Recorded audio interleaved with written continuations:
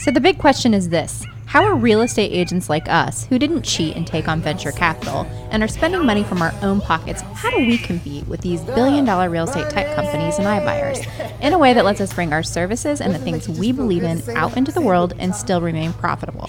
That's the big question. And on this podcast, we'll give you the answers. Welcome to the iBuyer experiment. Hey, good morning. We're so excited to be here today with Jess Lenouvel. She's the creator of the Listings Lab, author of More Money, Less Hustle. Jess specializes in helping agents go from 6 figures to 7 figures. Wow. Are you not excited, you guys, for today? So excited. Super excited, Jess. How's it going? Welcome. Fantastic. Thanks so much for having me. I'm excited to be here. Well, we're certainly excited to have you. Yes. I just want to turn it over to you. Why don't you tell us just a little bit about who you are and what you do? Yeah, 100%. So I grew up in the industry. Mom's been a realtor for about 35 years. So, grew up being dragged around backseat of cars. But back in the day before technology was a thing, I remember when my mom got her first car phone. Oh, yeah. And the pager. Had the wire on it, right? Yeah, exactly. I started doing her paperwork at about 13. Never thought I'd get into this industry. But when I came out of school, with one of those degrees that, couldn't do a whole lot with. So got into real estate. I sold real estate myself for about 14 years. Grew my own multiple 7-figure team, which was great. And then had a midlife crisis in my early 30s and realized that I felt like I was sort of, I guess I would say, serving the wrong people. And I realized that agents were really who I felt the most drawn to helping, serving, help them do what I did. So we started the Listings Lab. And we are now a team of inching up on 15. And we've got thousands of agents in our programs and loving life. Yeah, I love it. And the other thing too, I mean, just what I can see so much about you, just even from looking at your Instagram, pages. I mean, for starters, 65,000 people, right? I mean, that's that you got on there. That's, to me, like, you've created a huge following and amassed, just this ginormous following. And especially with so much today being about your own brand, your own messaging, all those types of things, and especially in in an industry, right, where we are our own brand. Yeah. Maybe speak to that for a second. Like, how did you do that? Like, I mean, I gotta admit, I think it's hard to get 65 people, let alone 65,000. Exactly. I mean, I think that what I stand for in the industry is a little different. So because I'm polarizing, there's people who love me, and then there's people who really don't. So I think that's helped. I harp a lot on the traditional way of doing things and the way that the industry's been run for 30 years, and I think that there's so many agents and so many people who are still trying to have the real estate business that someone else had in the 70s and the 80s. And really trying to ignore or turn a blind eye to the fact that we live in a completely different world. Gosh. So, there's also a relatability to my personal brand. I'm definitely not the typical, LA, Toronto, New York realtor. I built my business essentially showing $1 million property in sweatpants. And I think that there's an element of relatability, and people, especially in the real estate industry, are looking for something that feels good. Yeah. And from a branding standpoint, we really help agents create their own personal brands the same way that I've created mine. And I think that a lot of it has come down to just kind of authenticity. I'm not here to put people in a box or tell people that they need to show up a certain way. I talk a lot about owning your weird, and I certainly do that myself. I'm a crazy cat lady. I'm obsessed with my husband. And that's good. That's a good thing.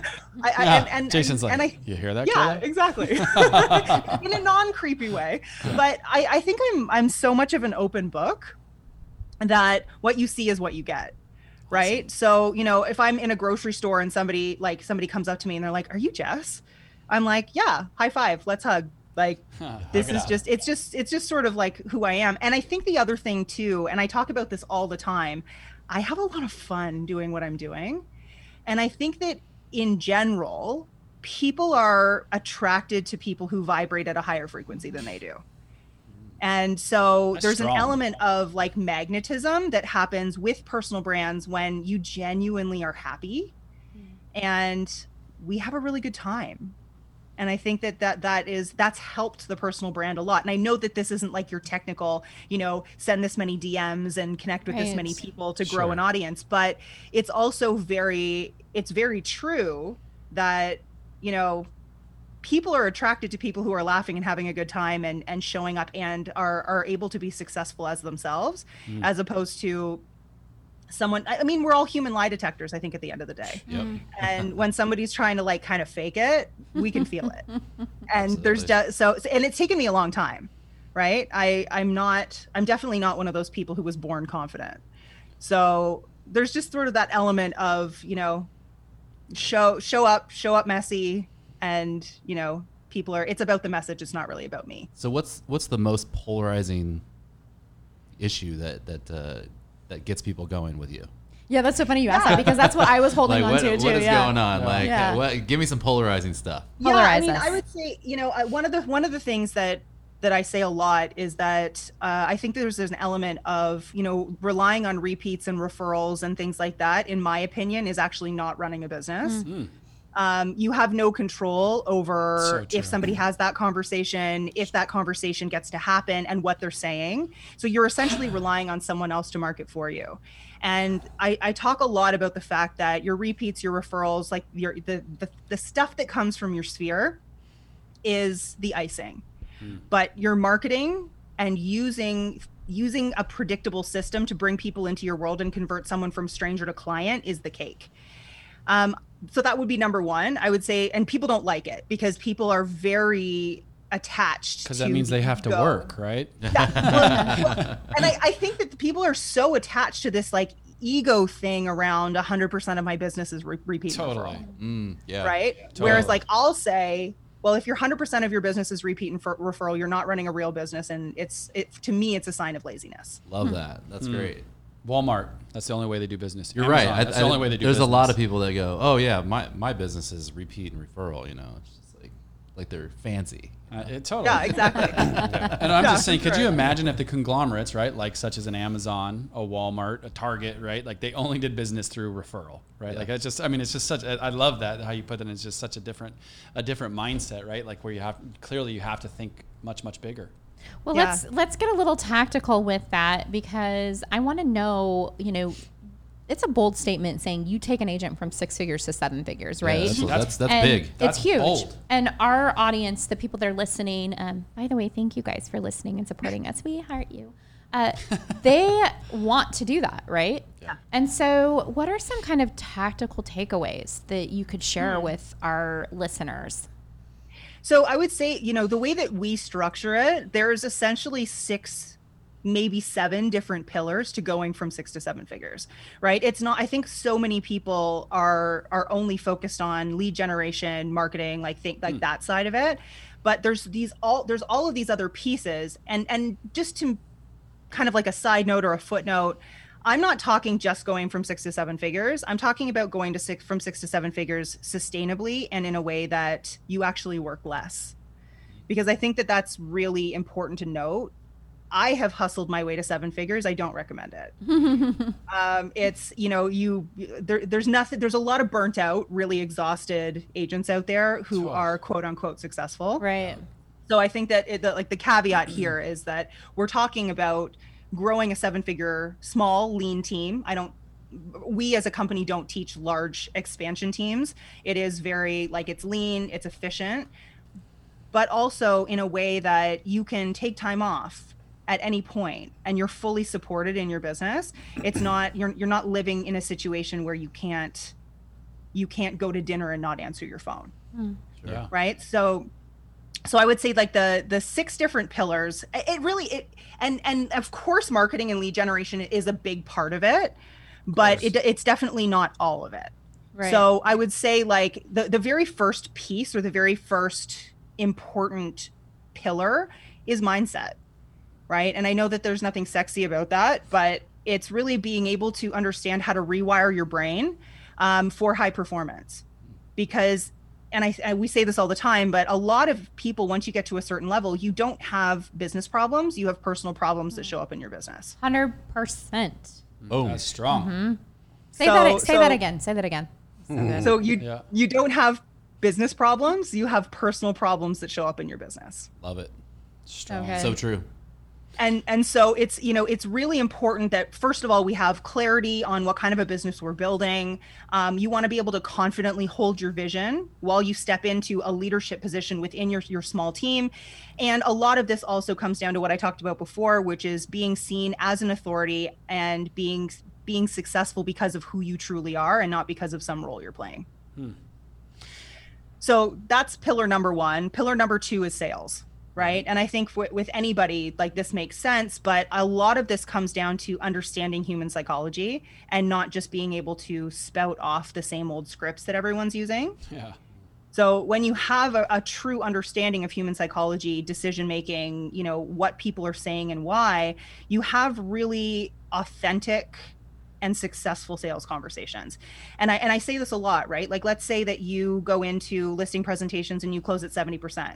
If you take that and you push that to 80% and you're also getting in front of an extra, 15 people a week, that's a massive increase. Massive. Just that little bit in terms of like the bottom line of your business. So it's being able to overcome objections, actually understanding the psychology behind objections, and learning how to sell using content, community, connection, and being able to essentially, and I say this all the time, if you're a really good marketer, you don't have to be a really good salesperson.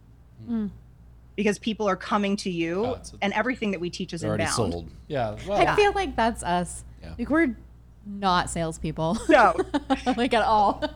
And nobody wants are a laughing pushy, at us. like a pushy vacuum salesman at their door anymore. Yeah. No. No, it definitely is a thing of the past too. Yeah. So clearly, to me, like when I hear you say this, right? Like I've heard it from many of my coaches, said a little bit different, right? Like when you were talking about the authentic conversations, right? Like true executive sales is getting people what you want them to do for their reasons, right? Like it's something that's always stuck with me, like through some of the coaches, mentors that I had. However, in order to have the success that you're talking about, I mean, clearly you have to have a lot of system and process, right, around those things. And sometimes that's the, mundane, non-sexy things that a lot of agents don't want to do. They think that the business is nothing more than this, silver tongue, spitting fire, type environment, and it just doesn't exist. So would you speak to a little bit about that, like the system process that clearly in order to have a system, a predictable, duplicatable system, you have to start with a system.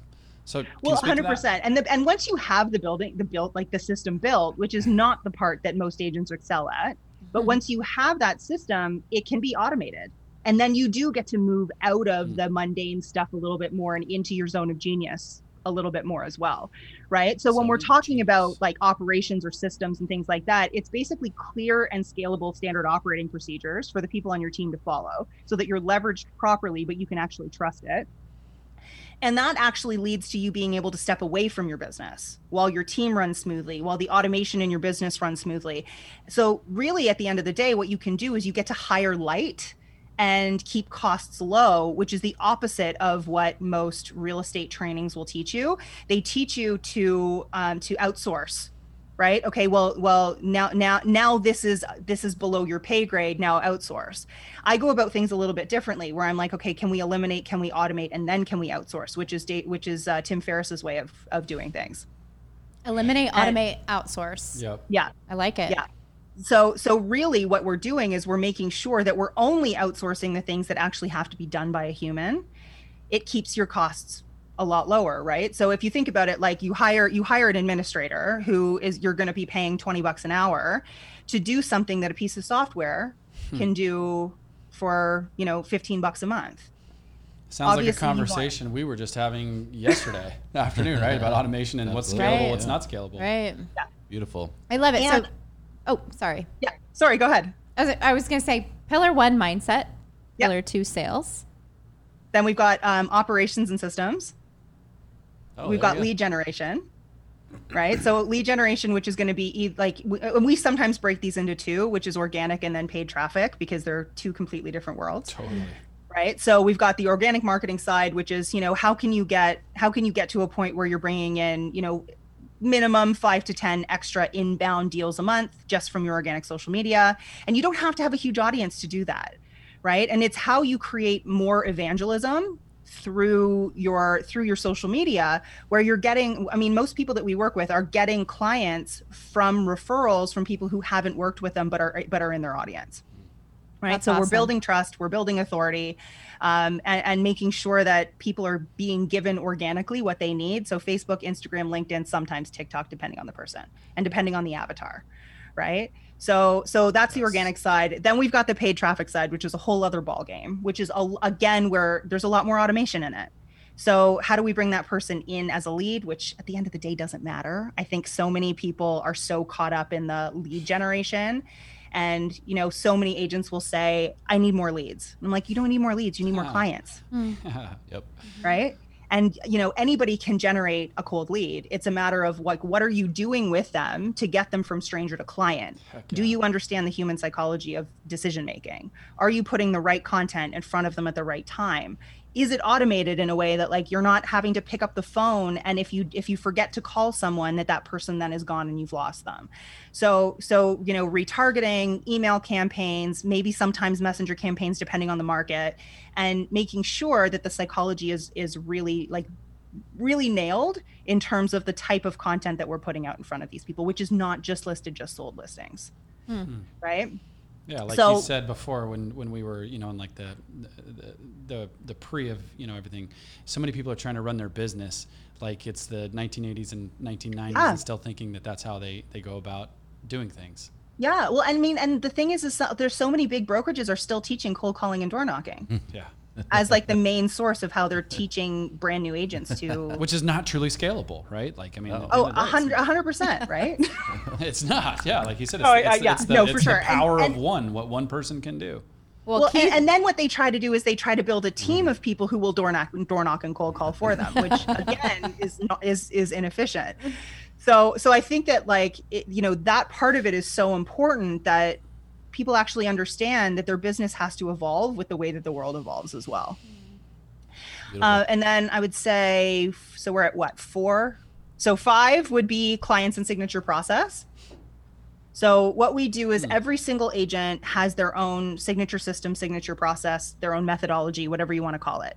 It's named, it's branded, it's marketed alongside their name. This is actually one of the keys to creating scalability and being able to pass leads on to other people on their team. Because a lot of the time what happens is agents will run ads or will market, and they're magic.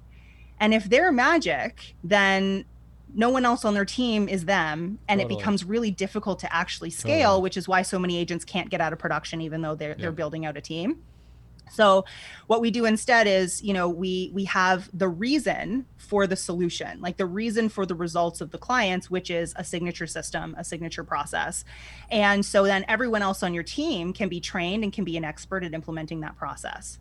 And then you brand it. So yeah. And then people are buying into that process. They're not buying into only you. Can you give us a tangible example of that? Yeah, for sure. So I'm going to give you an extreme one because I think it works. Okay. It works well.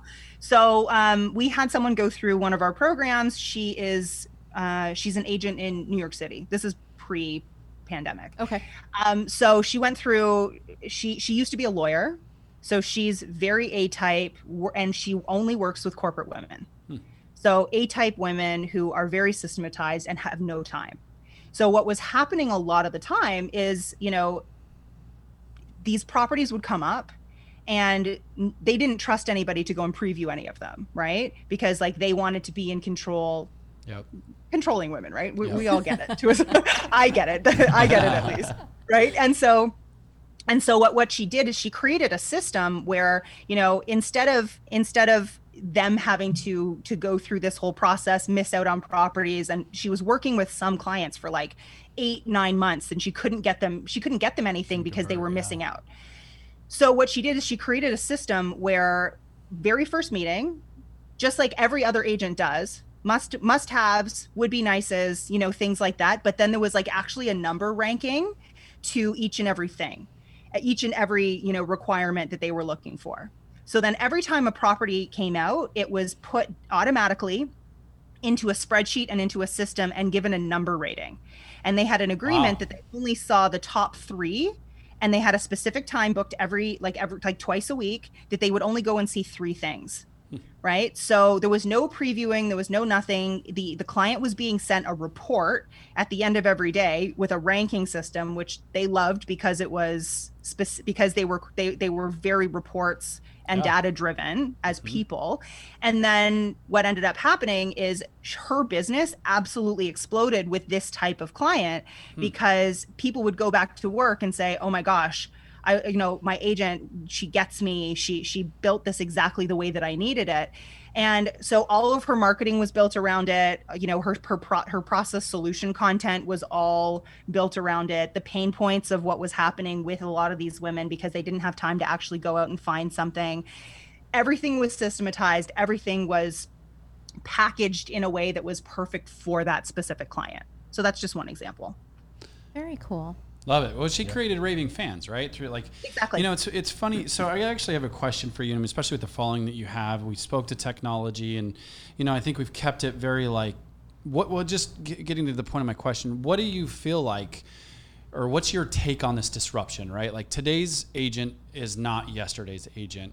Speak to that with like, you know, like the USP is a, you know, unique selling proposition is a very powerful thing today. And with so many consumers looking for the done solutions, right? And there's all this modern technology out there that is solving people. That's like the industry has this persona of maybe turning on transactional, yet everything we're talking about is keeping it personal, which is, I think, how we do fight back. So if you could speak to that, I'd love to hear it.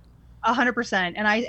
And you just nailed exactly what I talk about all the time, right? Like the disruptors are there because we've left a hole. Yep. Right? If agents remain super transactional and they all say the same thing and everybody can work with buyers, sellers, renters, investors from here to Timbuktu, and there's no specialization and there's no proven system behind anything that they do, then all we're doing is we're opening the door for technology to come in and replace us. Yeah, that's right. So, you know, if we are actually going to, and honestly, I actually wrote down in my notes section of my phone this morning, 50% of agents should quit. And sounds about right to me. My reasoning behind it, you know, and my reasoning behind it is not that I think that agents aren't valuable. I think that 50%, maybe 80% of agents aren't. And if you know, what they're doing is they're taking business away from the people who really are. Yep. And they're actually making the rest of the industry look bad. Absolutely. Yep. 100%. And I don't know if you guys have heard about the new data that came out. 91% of the commission income is earned by the top 50% of realtors. Yeah. So that 50% you say should quit, they're only collectively making 9% of the commission income. Yeah, exactly. But they're ruining some of the processes, and some of the consumers are saying like, well, I don't want to use an agent anymore because they had a bad experience. And if you look at the stats, they're snagging a deal every 8 months, right? Give or take as far as that goes. And when you're getting that type of experience, think about the ripple effect of one deal. They will get that. And like you said, those deals most of the time are only coming from referral or, hey, I'm a full-time something else and my coworker is doing this, and then all of a sudden there's an issue in the inspection that does require a pro, right? And the ripple effects of these types of things, which is why we have to carry some of the insurances and all these other things that we do, not to mention, right? There's a huge difference between being I hold a real estate license and a practitioner, somebody that takes it serious and studies it and, you know, goes out and runs their business as a business on a daily. So, well, I think too, what comes up so often is, you know, agents are so upset that they're not treated with more respect, right? And that they're like the industry is seen in not the light that we want it to, and they'll say, you know, I don't do that to my lawyer. Well, your lawyer performs very differently. I don't know of very many part-time lawyers. Exactly. Your lawyers are niche down. Yep. Right. Yep. And I think that that's also something to remember is that, you know, your lawyer specializes. 99% of doctors specialize. You want to be seen as this incredibly elite professional industry, then, you have to start treating the business like that. The whole industry has to shift towards, what do you do? Who do you specialize? What problem do you solve?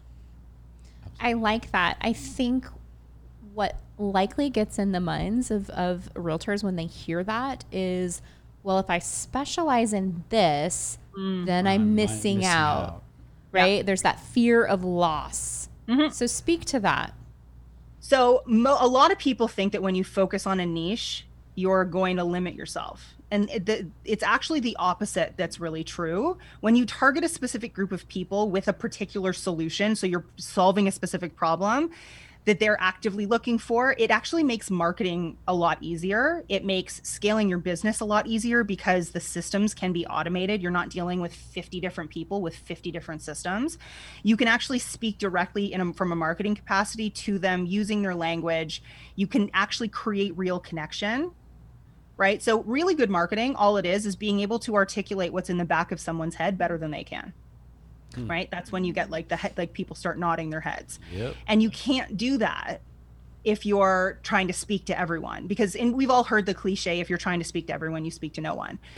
Right? So what you're able to do is actually get more referrals because people know who you are, who you help, what you help them with. You attract more PR, you attract more, you just like everything becomes bigger when you actually scale. And you're going to earn more with less marketing, and you're not going to lose those other people. Those random people who are still going to come in and work with you are still going to work with you. The person who's choosing you because you're their cousin's friend, that person's still going to work with you because they're your cousin's friend. It's not going to change the rest of your business. What it's going to be able to do is dominate one niche and create a lot more automation and a lot more scale within that niche. I say this all the time to people that I work with. Imagine if I was just a business coach and I didn't specialize in real estate. Would you work with me? Probably not. Why not? No.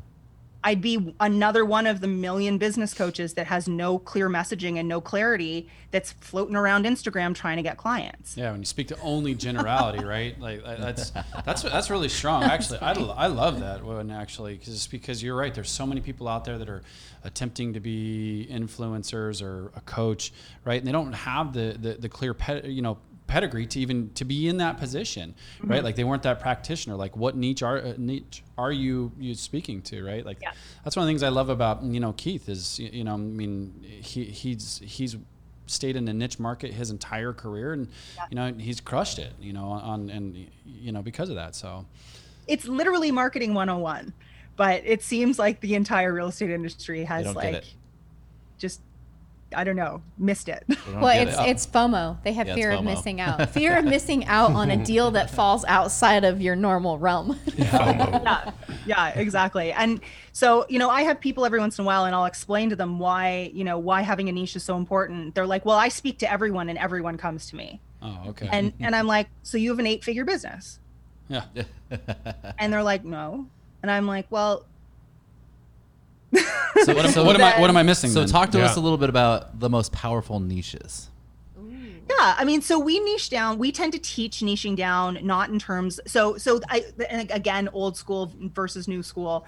Old school niching is geolocation, right? New school niching is human demographic, right? So back in the day, before we had the internets, the interwebs that we're all using, everybody had to niche down in terms of location. It was the only way to be consistent and frequent, because you had to be able to walk it or mail it or call it. And that was the only way to do it. Boom. Certain zip codes, certain postal codes, certain geo farm area. Nowadays, we have the internet. We have the ability to reach people on a larger scale, be consistent, be frequent, retarget, email, get things in front of the right people at the right time. So we niche down, or we teach niching down in terms of human. So in terms of life transition, are they upsizing? Are they downsizing? Are they first-time buyers? Are they first-time investors? What is it? Because if you look at one neighborhood, you could have upsizers, downsizers, first-time buyers, and flippers, and all kinds of people in that one neighborhood. All the pain points are different. All the problems are different. All the reasons for moving are different. right? So it's impossible to create really good psychological marketing that way, which is why we've moved over from that to actually, what is the life transition? Why is this, what is actually driving this person's move?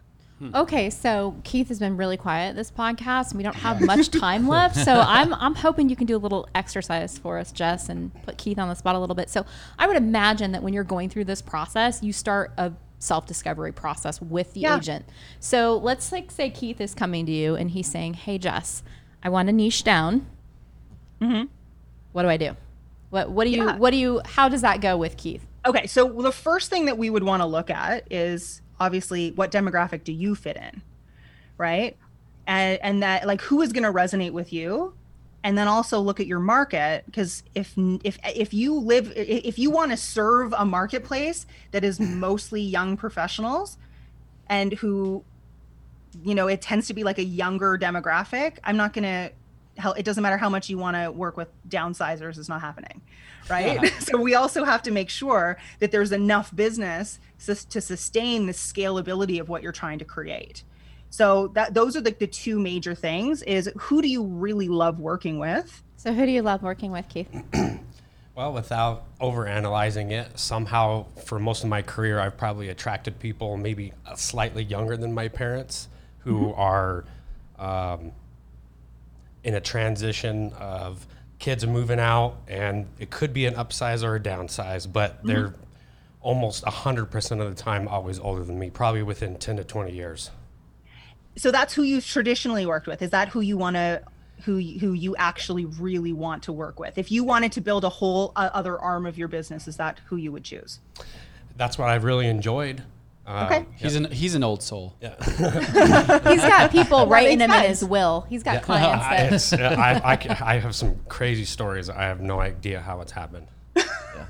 Okay, so that sounds like you've got like an older generation, maybe like a boomer type generation, maybe a little younger than that. Yeah, a little. What for the most part are they doing? And what, like, are they moving? Are they staying local? Are they moving out? Local. Local. Okay, so they're staying local. And what, so the piece that we're missing here is the market research piece, which is also incredibly important. So I'm making assumptions that we normally wouldn't make. Of course. Because really at the end of the day, the message comes from the market. Yep. So they're staying local. Now you said some of them are upsizing, some of them are downsizing. Are they mostly empty nesters? Kids are moving out. It's actually kind of split. Okay. So I would make you choose one. Upsizing. Upsizing? Okay. Which is and so what we would do is, because you went the upsizing route, we would open that upsizing door up a little bit more. So what we wouldn't do is just do the older generation upsizer, because that would probably niche you down too far in most markets. So what we would do is, because you want to work with those upsizers, we're going to open the door a little bit more and just have upsizers in general be your niche, because you will naturally niche down yourself.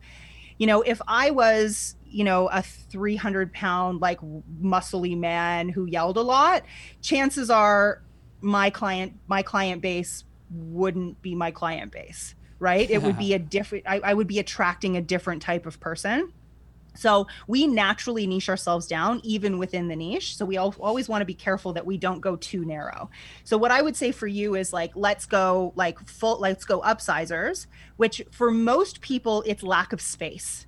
So there's something in their current situation that's not serving them. We need to figure that out. And then we want to go 7 layers deeper. So if it's a space issue, which most upsizers it is, we would obviously need the market research to back it. But if it's a space issue, what are the symptoms of the lack of space? What's happening because there's lack of space? You don't only just want to talk about the space, right? So I don't know what the homes look like in your market, but, like, let's say that there's 1 bathroom in some of those houses, right? Like, what does that look like? What do the fights look like? If there's some of them have kids and they're younger kids and they're needing more space, like they're stepping on Lego, their dining room has become a playroom. Like, that's where the market research really comes in. to figure out like what is the day-to-day, so that someone will read a piece of content or read a piece of marketing and go, oh my gosh, that's me. Like that's what's happening with me. And then what you do is you have a situation where you understand what the major problems are. What are the fears? So we always want pains, problems, fears, and desires. So what are the fears? Is it that they're not going to be able to carry a larger home? Is it, is it financial? Is it the logistics of selling their home because they have kids, or, it's a mess, or whatever those major pain points are. And sometimes there's going to be more than one. And so you create different pain point content for different people, because people will ignore the stuff that doesn't resonate, and then they'll attach themselves to the stuff that does. So we go through that process, and then you have your signature system that is the solution to the problem, which is usually, 5 to 7 steps of, what do you do, in what order, and why. You create a guide on exactly what that is, creates a really great lead magnet, and it preempts everything that you do. So you never walk into a listing appointment if they haven't read the guide. Right. So it goes through exactly what you do, as well as each of those steps also becomes content, also becomes marketing content, what it is, why it happens, so the social proof behind why it's important, like what did the testimonials and the case studies from different clients that you've worked with say, all of that. So it basically those pieces become everything else. Beautiful. Yeah, I love that. Awesome. I've been a sponge the whole podcast. That's why I've been quiet. I just think it's Elliot and I talk too much. Well, we all know that's true. It's very true. The only thing we didn't talk about is the 6th pillar. So I just want to throw that. Let's go for it. Yes. Number just 6. because I think people will be like, well, that was only 5. So the last one is team and hiring. Gotcha. Right. So team and hiring, which is your scaling. So it's basically leverage. like know when to hire, who to hire, right people in the right seats, avoid churn. It's really expensive to replace people on a team. And then the other part of it is culture, like team culture, inspirational buy-in. All of this comes down to who do you need, who are the right people in the right seats, and how do you create like a little family instead of just a bunch of people who you're trying to take care of from a business standpoint. Beautiful.